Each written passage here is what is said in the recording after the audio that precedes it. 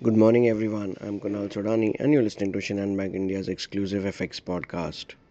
Fed Chair Jerome Powell indicated that inflation currently exceeds the target level and stresses the Fed's unwavering commitment to guide inflation back to the 2% target, asserting that failures would cause greater harm. Furthermore, Powell noted that the strength of the banking system and suggested that tighter banking credit conditions may prevent a potential rise in rates. Dallas Fed President Logan said that data at this time does not support skipping an interest rate hike in the June meeting.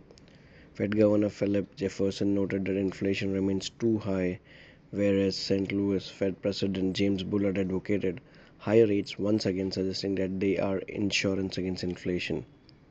CNN reported that U.S. Treasury Secretary Janet Yellen told bank CEOs that more mergers may be necessary after a series of bank failures spurred a risk of impulse. U.S. President Joe Biden and House Republican Speaker Kevin McCarthy will meet and discuss the debt ceiling related issues after a productive phone call as the president headed back to Washington. Canadian banks will be closed in observance of Victoria Day. In terms of important data points, we have consumer confidence data for the Eurozone, and eyes obviously remain on the debt ceiling updates.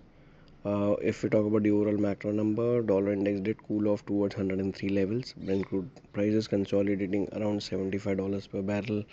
10-year US Treasury rallied after the Fed hawkishness toward 3.65.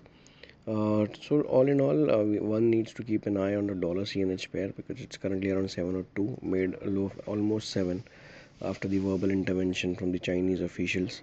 So for dollar rupee, we expect 80 to 55 to act as a support, while 80 to 95 to act as a resistance for a day. So that's all from my side, friends. Wishing you all a very happy and energetic day. Thank you.